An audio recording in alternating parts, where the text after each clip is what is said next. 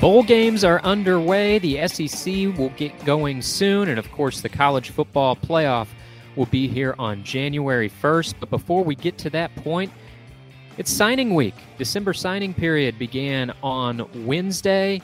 And does it mean what it used to? I'm not sure that it does with the transfer portal in high gear like it is. Welcome in to SEC Football Unfiltered, our podcast from the USA Today Network. I'm Blake Topmeyer alongside John Adams. John, we are recording this actually on signing day eve. By the time our listeners are listening to this, it is signing day or later. But I'm just struck by the fact that, you know, we still pay attention to the recruiting rankings. They still matter to a certain extent. I mean, you look at the top classes in this signing hall. Depending on your ranking service of choice, some of the top schools are Georgia, Ohio State, Alabama, Florida State, Texas. I mean, what's in common about all those teams, right? They're either in the college football playoff or they were in contention for the college football playoff into late November. So recruiting still matters, and yet there's more than one way to go about this. And I feel like as time goes on here, these recruiting rankings matter a little bit less, and the transfer class rankings are starting to matter a little bit more. What's your take on the situation? Oh, I think so too, Blake. And I know you're on other talk shows and around the Southeast and wherever, and I am too. But the conversation now just is so different than it was in earlier Decembers when you had much of the talk was about recruiting, bowl preparation, that kind of thing, who's opting out, who's staying in. We still have some of that, but the transfer portal clearly rules, because this isn't just hope for the future. It's instant hope for the future for so many programs. And that's why fans are so enthralled with it.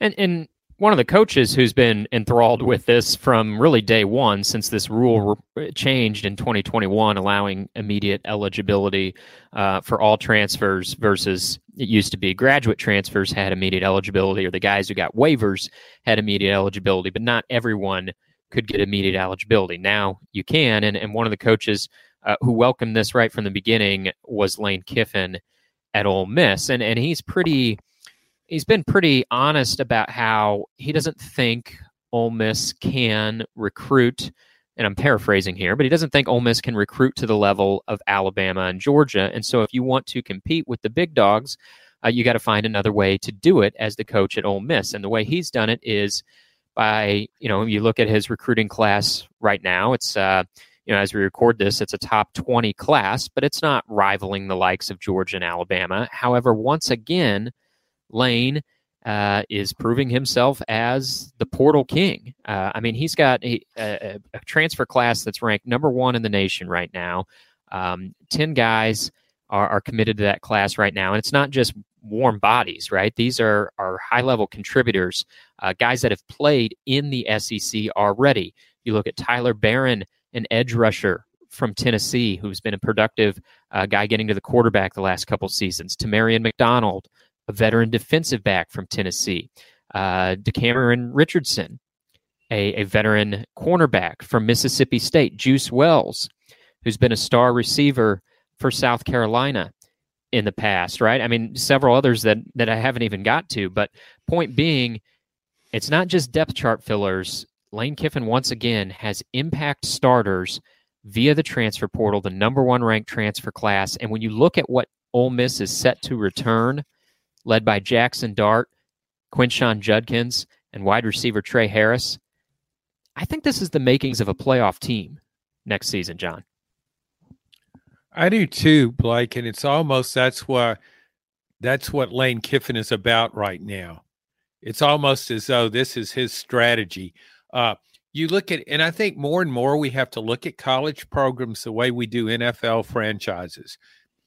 If you have a franchise that's maybe on the brink of competing for a championship, your roster moves tend to be all about right now. What can you do to push this team over the top? Not just push it through the playoffs, but push it all the way to the Super Bowl. And I really think that's what Lane Kiffin is doing here. He's always been good at this portal stuff. When you think about Lane Kiffin, he's kind of been at the vanguard of everything in college football. Up-tempo offense, spread, those kind of things. He's just kind of been ahead of the curve, and here he is again. I think it takes a lot of fortitude to go all in on the portal the way he has. There's a risk involved. It's as though you've got a player for a year or two, but you're not building anything. Then you're going to have to stay on the transfer treadmill, so to speak. You can't get off, or you go way down. But he's making this work, and he's showing that you can do it. And I think another positive factor for Ole Miss is I think players see it as a transfer sanctuary. Here's where we can go, and we know we will be welcome. We know it's worked for others. It's working for Ole Miss, and it can work for us too.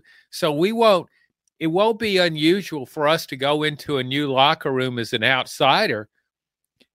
Just about everybody in the locker room at one time was an outsider. So I think he's really making this work, and it's really done something for Ole Miss football.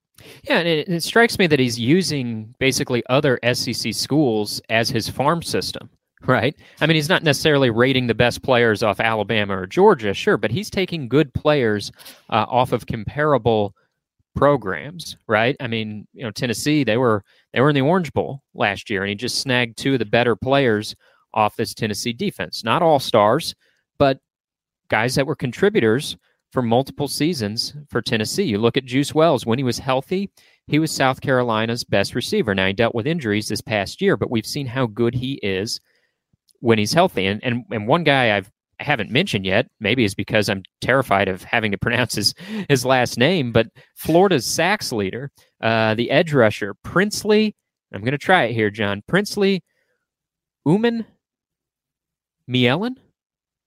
How do you think I did? I think Princely you did really well.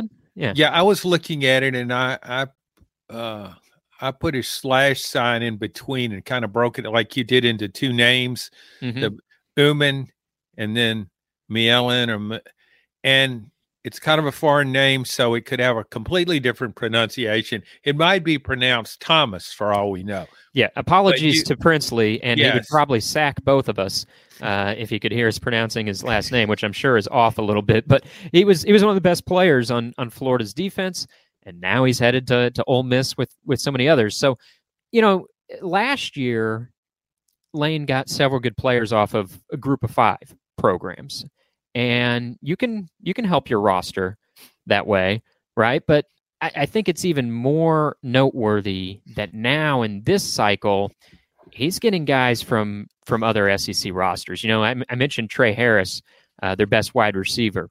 They got him, in the last cycle from Louisiana Tech. So they went down a level. And of course, those guys that are standouts at the group of 5 are going to be interested in coming up to play for the SEC. But now he's not just taking guys from those group of 5 rosters. He's taking, high-level contributors around the SEC. And these are the type of prospects that maybe Ole Miss can't typically, historically get the first time through. But for whatever reason, Ole Miss is looking pretty good the second time through. And again, it's raised the ceiling for this program. And as we look ahead, to the 12-team playoff for next year, the SEC, I think in a lot of years, is going to be getting 4 or 5 bids in this playoff. And if you want to start at the top, you're penciling in Alabama and Georgia most years, right? And so that leaves 2 or 3 spots for a lot of teams that are going to consider themselves playoff contenders. I mean, you think about Texas and Oklahoma coming in. LSU is going to be a team that wants to be a perennial playoff contender. Auburn, Texas A&M, Tennessee, Florida, right? On down the line. Everybody's going to think they're playoff contenders, but Ole Miss, I think, really has to be on that short list of teams that are going to be built to contend for the playoff in year one, and what a statement that would be for that program. No matter how far they would advance if they were to make the playoff, just to be in the field in year one. I think that's something you can continue to build around, certainly as as they continue to make themselves a destination for transfer talent. When I look at Ole Miss's acquisitions, and I'm not saying it's not getting a passel of all SEC players. Who does that? But it's getting guys who are kind of on the fringe, like Tyler Barron of Tennessee, Princely, Yaman. We tried it once. We don't have to try it again. Yeah, okay, Princely. Those are two guys that could be all SEC players. Add two all SEC players to your defense. Chris Paul in Arkansas, a linebacker, very productive, a lot of tackles. Those kind of players, solid players. And so you can, Cameron Richardson, the cornerback from Mississippi State. You look at this depth chart, at the future depth chart on offense and defense, and this looks like some people you could pick Ole Miss to win the SEC. It wouldn't be so far-fetched. If you were looking to try something different, maybe one of us will do that. You would be looking, Ole Miss would qualify because it's got a good quarterback. He's not all SEC yet, but he's gotten better. He's got some talent. We know that. And Quinshon Judkins, one of the top running backs in the country, he'll be returning. And you look at what Georgia and Alabama could be losing. We don't know yet, not so much to the transfer portal as to the NFL. You could make a case for Ole Miss winning the SEC.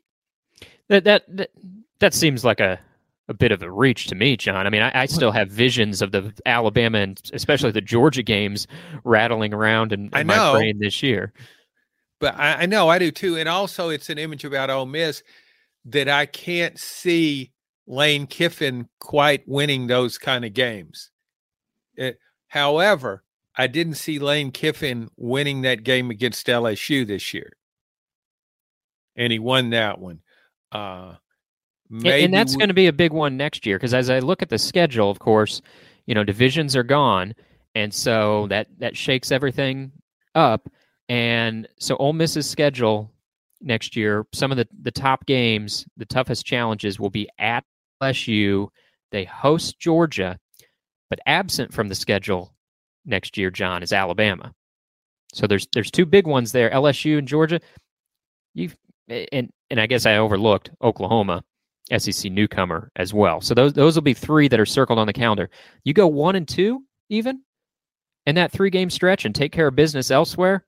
I mean, you're sitting at 10-2 and playing a first-round college football playoff game. I'm wondering, did you notice that the Oklahoma game was in Oxford? I kind of think it is. It is in Oxford, yes. So 2 of those are at home. Oklahoma and Georgia are at home, and then LSU, a mid-October game in Baton Rouge. If they were playing tomorrow, I would favor Ole Miss against Oklahoma in Oxford. So, I think playoff is certainly a real possibility. But when I brought up that thing that you quickly swatted down about Ole Miss could win the SEC, could be picked to win the SEC, what's interesting to me about that perspective is that now it's easier. It will be easier to make the playoff than to win the SEC. You might even could say could be easier to win the national title than to win the SEC. Now you're sounding like a spokesman for the folks down in the Birmingham offices, John. Apologies. Okay. I want to run something by you, John, as I look at the recruiting class rankings, pivoting away from the transfer portal.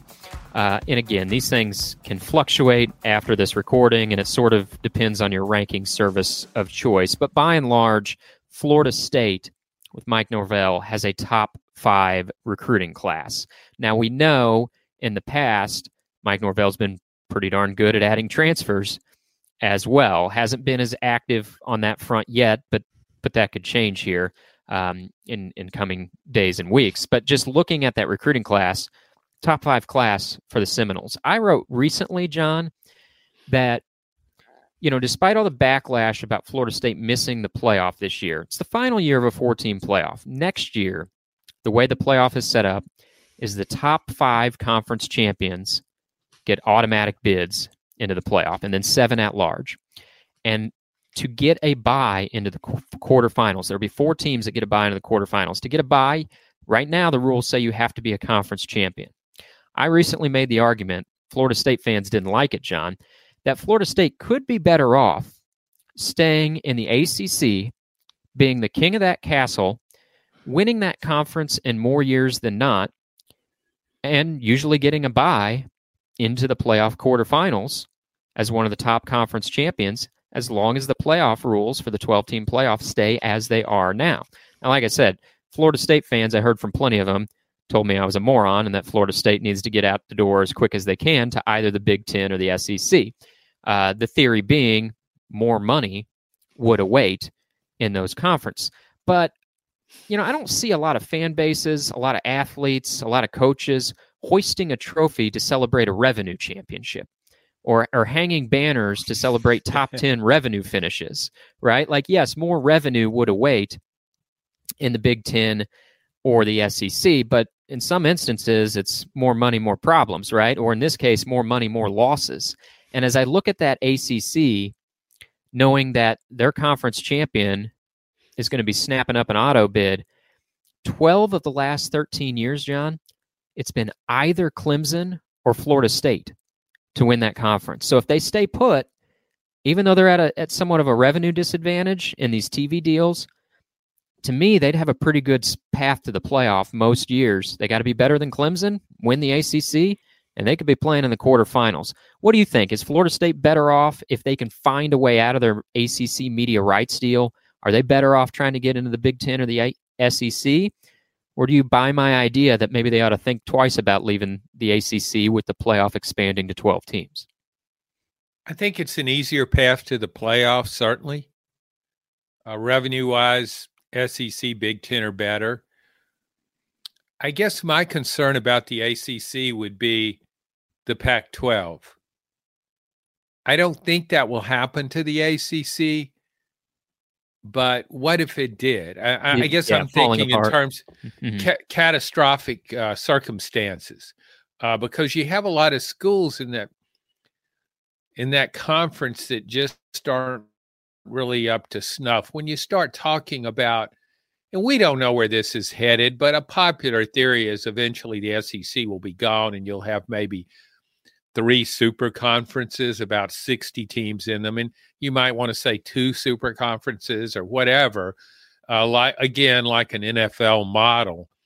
That would long term, that would be my concern for Florida State. If it had a chance to get in the SEC and didn't take it, I think that might be something that it could prove to be a big mistake. It's proved to be a big mistake to me in a way for Florida State even joining the ACC, because it would have been a free agent, so to speak, in this expansion era. But I can certainly buy your case for playoff entry. The other thing about the SEC to me that is an incentive is you recruit. Yes, you're recruiting for individual conference schools, but in a way, you're also recruiting to the conference to be able to tell a recruit, you're going to be competing against the best players in the country. You're going to be competing against future NFL guys. You'll be you're an offensive tackle. You'll be lining up against a future NFL pass rusher. You can look good on tape.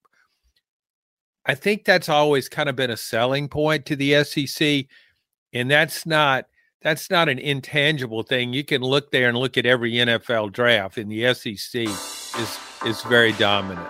So that might be it. But when you talk just about the playoff, yeah, I like it. I like Florida State's ACC. In fact, I'll just put them in the playoff right now for 24. Let's go ahead and do that. Okay, yeah, the committees, we've talked in the past about how the committee likes crystal balls to assign playoff, but your crystal ball is showing Florida State winning the ACC next year and then getting a bye to the quarterfinals of the first 12-team playoff. All right.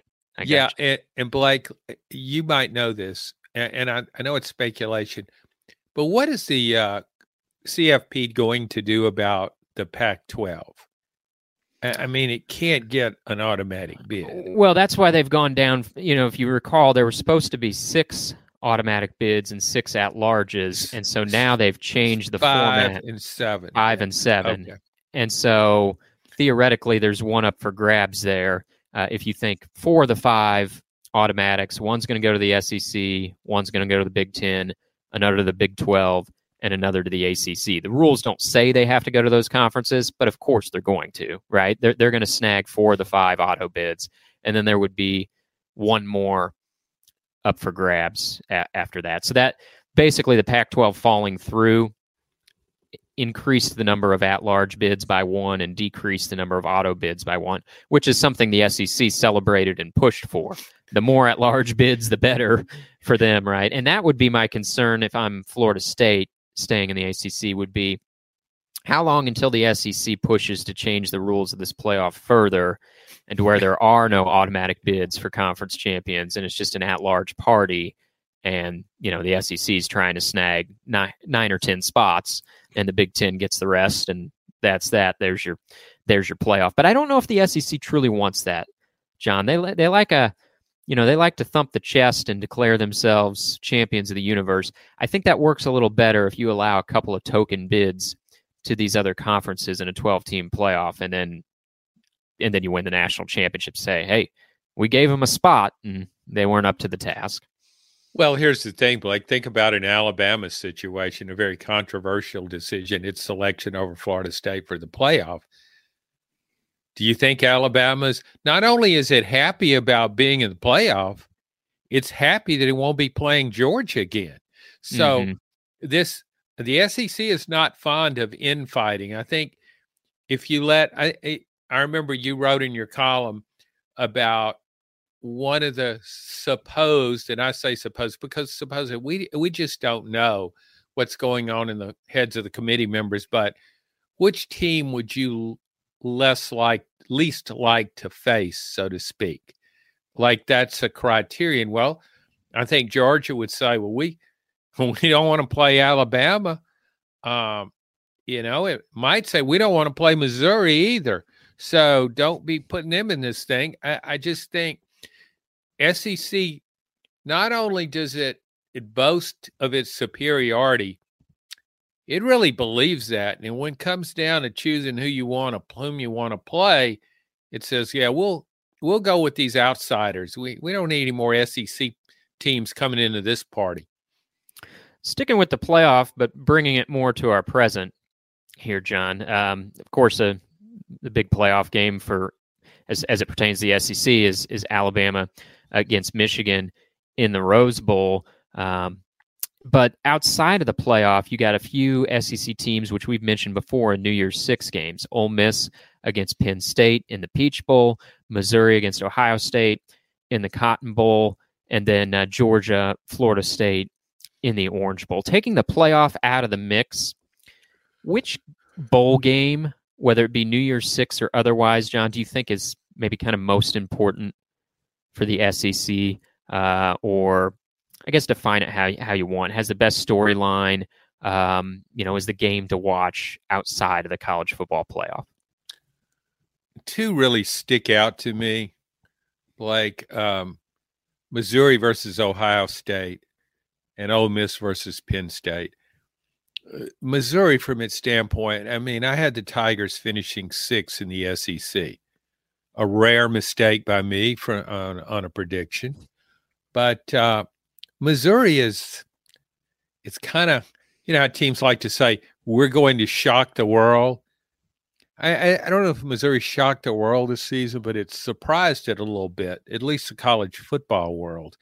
And I think to beat a program with Ohio State's pedigree, I think it would be something to further Missouri's increased status, for Missouri to sell, this is who we are now. We go to head with a perennial championship contender, beat it on a neutral field.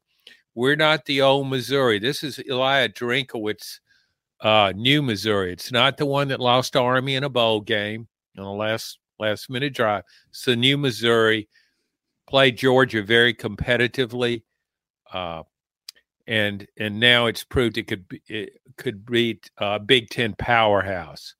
So to me, that game means a lot. And you mentioned Ole Miss as well. Ole Miss, we've talked about before, they have a chance to set a program record with 11 wins if they beat Florida State Penn State. Now, you've mentioned that doesn't make it the best season in program history. They play more games now, right? So some of Ole Miss's best teams in the past, that's why they didn't get to 11 wins, right? But it would still be really notable if they would win this bowl game, get to 11-2. They had this opportunity a couple years ago with Matt Corral, the team that played in the Sugar Bowl. Corral got hurt in the first quarter of that game against Baylor. Ole Miss lost. They finished 10-3. So this is, another shot at basically they get a redo, different team, sure, but it's similar stakes in the New Year's Six, against, in this case, Penn State at a shot to get to 11 victories. Yeah, and I just think anytime you can do something to bolster your resume and point out, so much of this is about recruiting. And when we say recruiting now, we're not just talking about high schools. We've emphasized the transfer portal in our podcast from day one. This is a chance to get better immediately. And we're right in the middle of the transfer season, but let's not forget that in the spring, there will be another opportunity to transfer. And I just think for Ole Miss, it's just a status thing. And I look at Penn State, I don't think of it as being so formidable. It kind of did what it usually does in the Big Ten. It has two big games. It loses both of them. It pretty much beats the stuffings out of mediocre Big Ten competition and winds up with a 10-win team. But it looks good on your resume. Better say to beat Penn State than to beat Baylor in a bowl game. How about, though, the Orange Bowl, John, the other New Year's Six involving an SEC team, in this case, Georgia? I don't know that on paper that's the most interesting game because there's been so many opt-outs, particularly from the Florida State side. Waters down that matchup. Of course, we know Jordan Travis, the Florida State quarterback, won't be playing. He got hurt in Week 11, and the committee used that as at least part of their public reason for keeping Florida State out of the playoffs, in addition to crystal ball gazing. But now Florida State's had some opt-outs on top of that. Johnny Wilson, one of their best wide receivers, has opted out. Trey Benson, their star running back, has opted out. So this is far from a Florida State team punching at its full weight. And yet, still, I think this is a big storyline game because it's going to, rightly or wrong, it's going to put the committee on trial a little bit. And I actually think it's wrong because Florida State probably wouldn't have these opt-outs if it was in the playoffs, right? Trey Benson, no. Johnny Wilson, and the like. I mean, they'd be playing in playoff games. We haven't really seen opt-outs take hold in college football yet in the playoffs. Maybe that day is coming, but it's not here now. And so I don't really think this is a fair litmus test for whether Florida State should or shouldn't have been in or not, or even whether Georgia should or shouldn't have been in the playoff or not. However, even though that's not the way I see it, I think that's going to be a big narrative around this game, is either the committee, quote unquote, got it right or got it wrong based on how this plays out, despite the fact that you have all these opt-outs, circling around in the background. I think if Florida State was competitive against Georgia with all these opt-outs, this is not the team that would have played in the college football playoff. As you said, they wouldn't have opted out. Also, with its backup quarterback, if it's very competitive against Georgia, which some people Georgia still might be the best team in the country. I think that's a fair argument. It did lose to Alabama, but by 3 points. But we've seen a lot of Georgia, and on its best day, I don't think anybody is better. So if Florida State should be very competitive in that game with the cast it has, I think it will voice that opinion more strongly. We were done wrong, and we belonged in that playoff. And I think that would be a valid contention on Florida State's part. As we look to the playoff, John, as I mentioned, it's Alabama, Michigan, in the Rose Bowl, and regardless of what we think of the committee's decisions and seeding on down the line, as far as just matchups alone, it's kind of a dream matchup, really, I think. Blue-blooded programs meeting in the Rose Bowl. You got Big Ten representation in the Rose Bowl. Washington got bumped. They're not in the Rose Bowl, but still, in terms of matchups, I mean, you couldn't draw it up much better. But if you're Alabama, since the committee has this conversation of who you do and don't want to play, let's have that conversation. If for Alabama to win the national championship, they've got to play two out of these three teams, Michigan, Texas, and Washington. Which would be the one that you think, if you got Nick Saban to tell the truth, you could give him some truth serum or something and see what he really thinks? Who do you think is the team he wouldn't want to face out of these three? Now, I know your top answer might be Georgia. He may not want a rematch with Georgia, but just limiting it to the playoff teams, who do you think is the one that Saban and Alabama really would rather avoid in this playoff if they could? Oh, I think it's Texas. Texas, I know it was way back in September, and you can make the case, well, Alabama's offense is different now. It's built around Jalen Milroe, who was shaky in that game.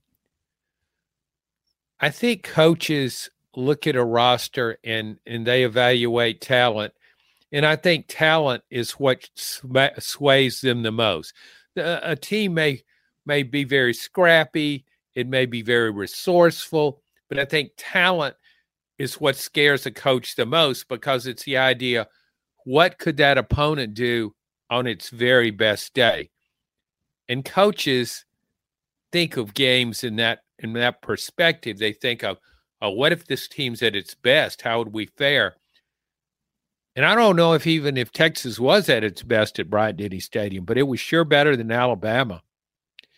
And I look at Texas, even though it's lost a really good running back, I don't see any real apparent weaknesses. I think that's another thing that bothers coaches when they can't find an obvious weakness. You look at, okay, where are we going to attack this defense? You could say with Texas, secondary probably, but there aren't glaring shortcomings on Texas's depth chart, and I think that would bother it. You look at Washington and you see a team that's had a lot of close games, pulled it out. It's been clutch. It's been resourceful, has a great offense, but you still think, well, I don't know if it's as complete as Texas would be. So I think it would be, for Alabama, it would be Texas. I mean, it lost by 10 points on its home field. I just don't see why it would be that confident. And you can say it's hard to beat a team twice, but I don't really buy that. I think you beat a team once before. There's no reason you can't do it again. To me, Texas would be the more confident team going into that matchup. Yeah, and they're so good at the line of scrimmage. I think Alabama historically over the years throughout Saban's dynasty has almost every time they stepped on the field enjoyed an advantage at the lines of scrimmage, both sides of the ball. Really, that wasn't the case in week 2 in that game in Tuscaloosa that Texas won. I think Alabama's offensive line has improved since then. They have a really good defensive line. So does Texas. Texas has one of the best run defenses in the country. But I don't think Alabama can expect to say, hey, we're going to strap it up and we'll have the better groups at the lines of scrimmage. I think they're pretty evenly matched. And as I said, in week 2, Texas had the advantage. They got the perimeter weapons as well. And folks can say, yeah, but Texas had some games this year where they didn't look so good. They were fortunate to beat Kansas State. True, Quinn Ewers didn't play in that game. He's back now. He's playing about as well as he ever has. The game against TCU, Texas got a lead, let TCU back in the game, and won by just a field goal. Really kind of risked losing, having a second loss in that game that would have knocked him out of the playoff. But those are several weeks ago. And so if we're going to say Alabama's not the same team that they were in week 2, I think that's true. But I'm not sure Texas is the same team that they were several weeks ago either, particularly now that Ewers is back. He played fantastic in that game against Oklahoma State. in the Big 12 championship. And so I tend to agree with you. I think Texas, just matchup-wise, they're probably the toughest team that Alabama could face. I actually like this matchup better for Alabama in the semifinals, even though it's number one Michigan. Michigan hasn't been doing much through the air the past several weeks. They haven't necessarily needed to. They're winning with defense and ground game, but I don't know, I think you're going to have to throw for more than 150 yards to beat Nick Saban, and we haven't seen Michigan do that in a while. So I think the first round matchup here, despite what the seeds may say, I think that I kind of like Alabama in round one. I do too, Blake. In fact, if I were Alabama, I would rather play Michigan than I would Washington. Because of the quarterback situation, or do you look at it beyond that? The quarterback in that overall offense of Washington's. I just think there's so much, and its defense isn't bad. And I just think Washington, and again, I mentioned, I think talent might scare coaches more, but we've got a long track record of how Washington has come through in the clutch. It would be very comfortable to me in a playoff environment in the last 5 minutes with everything on the line. It's risen to the occasion repeatedly. But I just think this is an overall skilled, very skilled offense with a decent defense too. But that offense, I think I would rather, what Michigan's going to try and do. It's basically going to say, we're going to line up and we're going to whip Alabama at the line of scrimmage. That's its best path to victory. It's got a terrific offensive line, although it's lost its best offensive lineman to injury. So, but still, that's the strength of his team with good running backs. It's got a better offensive line and better running backs than Alabama. So to me, that's how it could see winning that game. And if I'm Alabama and I think, okay, that's what I will have to stop to advance to the championship, I would say, okay, we'll go with that. We'll take our chances. Yeah, whereas I think, we were talking about Texas at the line of scrimmage, but they're a more well-rounded team. I think we both like Quinn Ewers.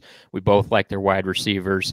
Feels like they got some pretty good punch in addition to what they got on the offensive and defensive lines. All right, let's make some picks, John. I won the regular season title, but we're on to the postseason now. Throw the records out the window. We'll pick the 3 New Year's Six games involving SEC teams, plus we'll pick both playoff games. So 5 games total. Let's start with the Orange Bowl. Florida State against Georgia. Georgia, a 14-point favorite.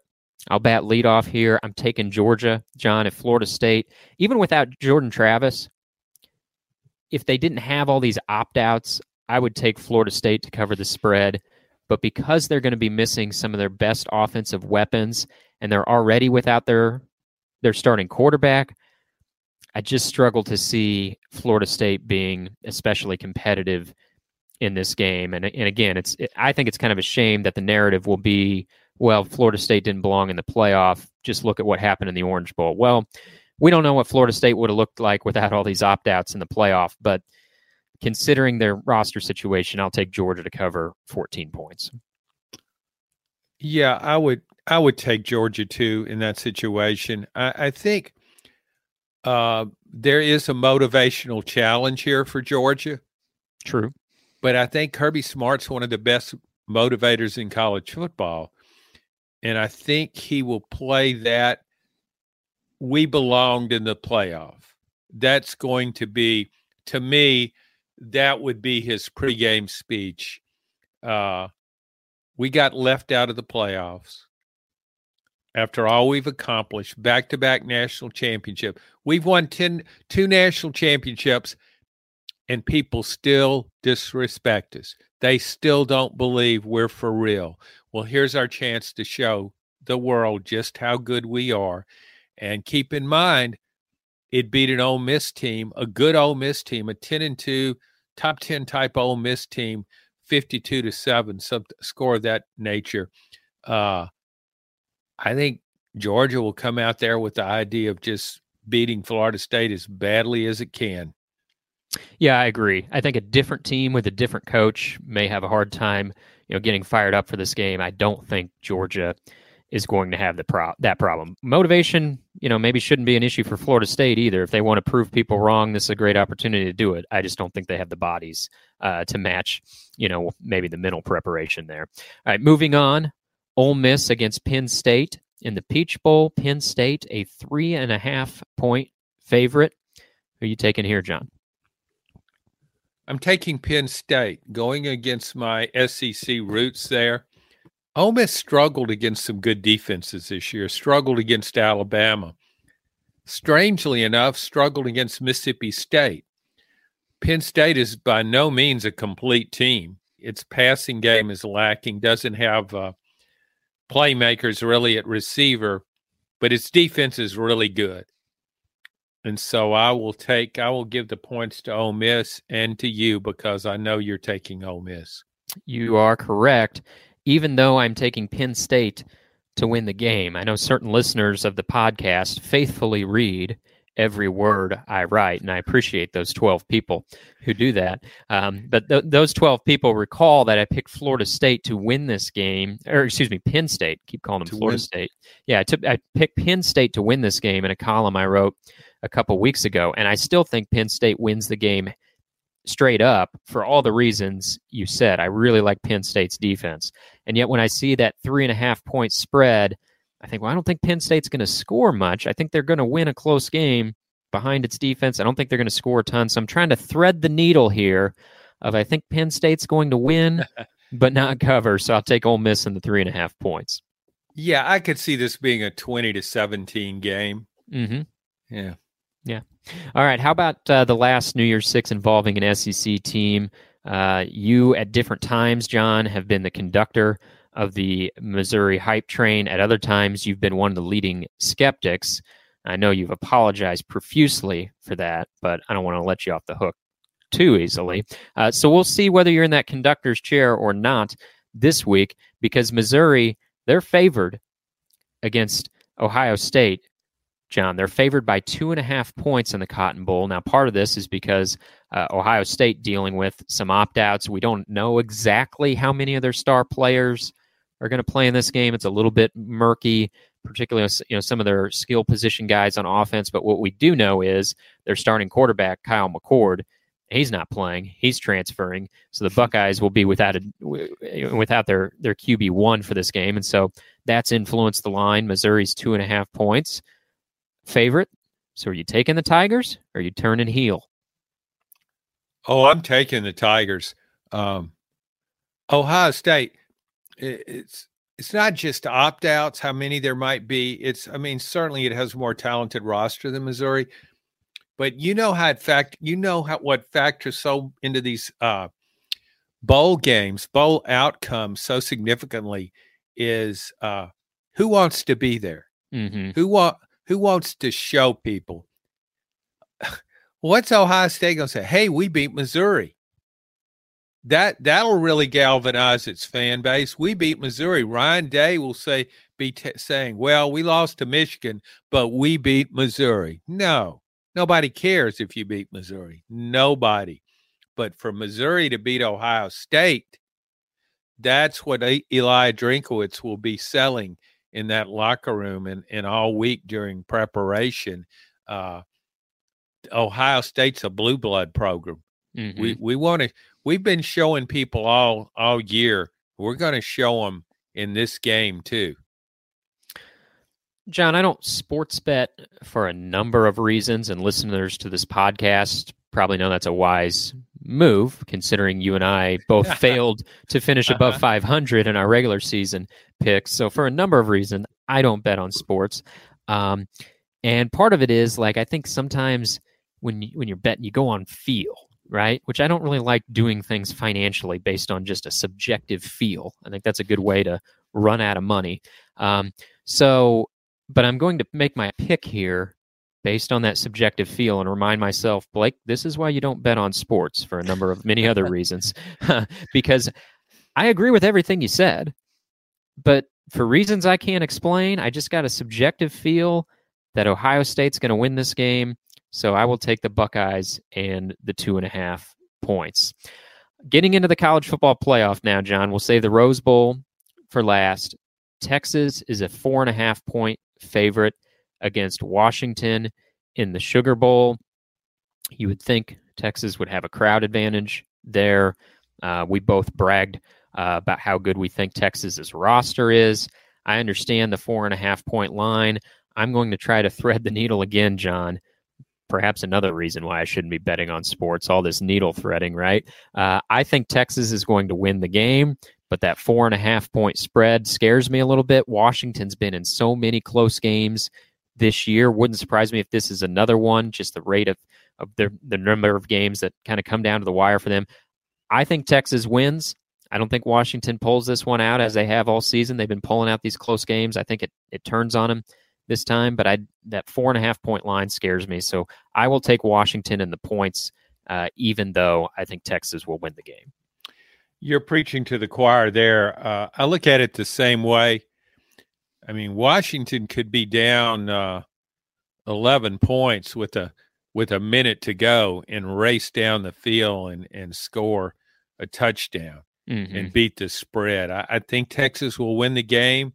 I feel pretty good about that. But 4.5, I could very easily see this being a 3-point game. So I will take Washington in the points as well. And that leaves us with the Rose Bowl, John. Alabama, Michigan. I feel like we've already tipped our hand here saying we like this matchup for Alabama. Well, Michigan is a 1.5 favorite. This wasn't subterfuge. I'm not turning now. I believe it. I think this is a good matchup for Alabama.